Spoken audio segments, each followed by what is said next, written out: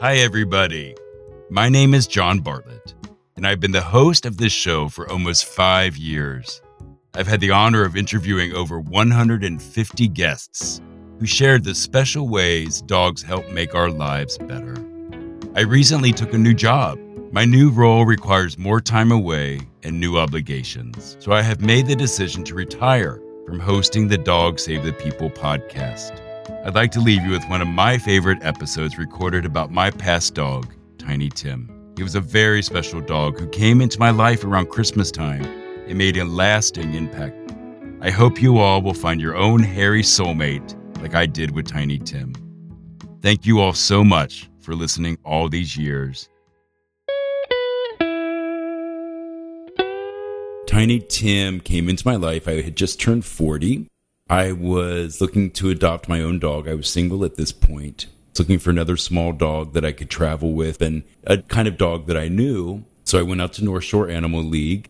The minute I walked into the shelter, the first dog that I saw was a 3-legged pit bull mix. He and I locked eyes. That was it. He was the only dog that wasn't barking. The gentleman who was showing me the dog says, "This is the best dog in the shelter." He was a stray that had been hit by a car, and his front leg was mangled. They amputated his front right leg on Christmas Eve. So they called him Tiny Tim, like the Dickens character. He was there for about 4 months before I came to meet him. He became the shelter favorite.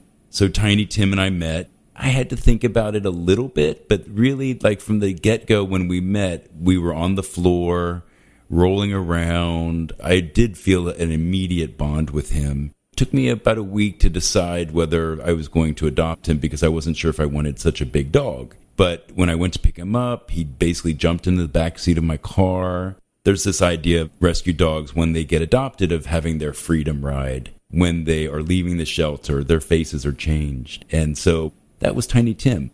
When I brought him home to my apartment, I had bought him a bunch of toys. He grabbed the toys, threw them up in the air, caught them, and he just knew that he was home.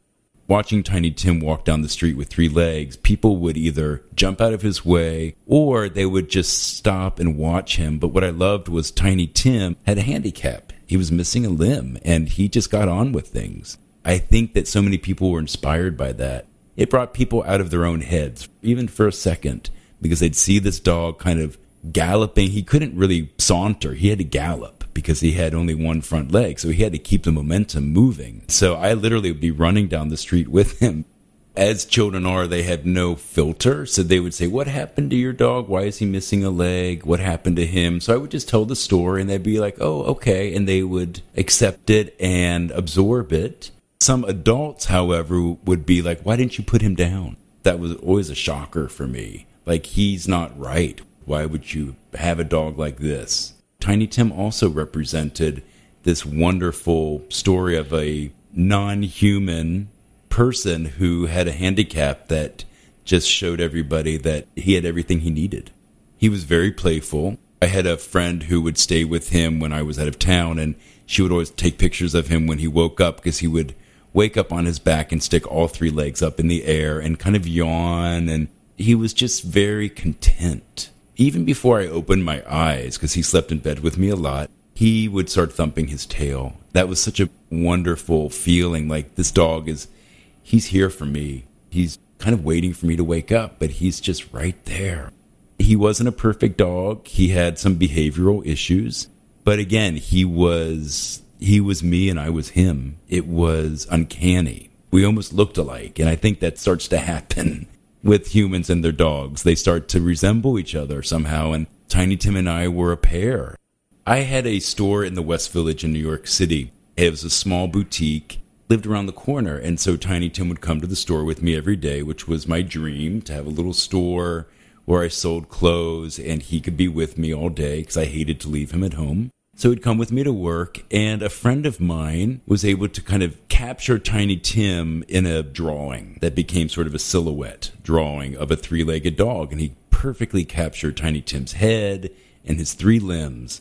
And so I started selling these T-shirts at the store, and they became the biggest seller. He did get more famous. Like, there were a lot of different articles about him. They had a picture of him in the USA Today as a story about people bringing their dogs to work. There was a video about him that won an award at a big dog show. So he just became very, very well known. And the wonderful thing about Tiny Tim was, again, he represented a certain type of rescue dog. And because he was a pit mix, he represented a certain type of dog that a lot of people are afraid of. So he changed people's minds. So Tiny Tim ended up getting lymphoma, did everything that I could that was homeopathic and holistic. But eventually the cancer spread. It was time to put him down. I hate that term, but put him to sleep. So a bunch of us humans and 2 of my other dogs piled into a car, and we took his bed down to the vet, and she put the bed on the floor. He jumped into the bed, and he looked at all of us, and then he laid his head down on my arm, and then put him to sleep.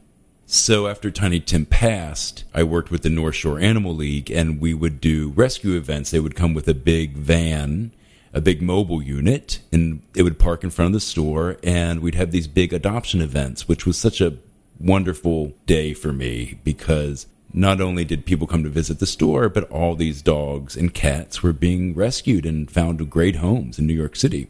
I started working with the City Shelter, the ACC, the Animal Care Centers of New York. But while I was volunteering at the City Shelter, I met these people doing rescue. And one woman in particular said if we had more money, if we had more funds, we could save more animals. So I thought if I can help to raise money, I can do what I can. I decided to create a foundation. So I started the Tiny Tim Rescue Fund. And I started an online store of all of the products that I create, which are t-shirts, dog collars, hoodies, and everything has the Tiny Tim logo, which is a 3-legged dog. And all of the profit goes directly to these different rescue groups and or small independent shelters. And it's a beautiful legacy for Tiny Tim, and he lives on through that. And I think a lot of people who work in rescue are motivated in the same way. One dog will capture their heart, and that dog will then help them help other dogs. Thank you for listening to this episode of Dogs Save the People, a podcast about how dogs make our lives better. This show is made by As It Should Be, a production company and content studio. It is made with the support of Scott Benaglio, executive producer, and Jack Summer, our producer and editor. And special thanks to Daniel Lampert, our neighbor and composer, for creating the music for the show. You can follow Dog Save the People on Apple Podcasts, Spotify, or wherever you get your podcasts. If you like this show, please leave a review on Apple Podcasts.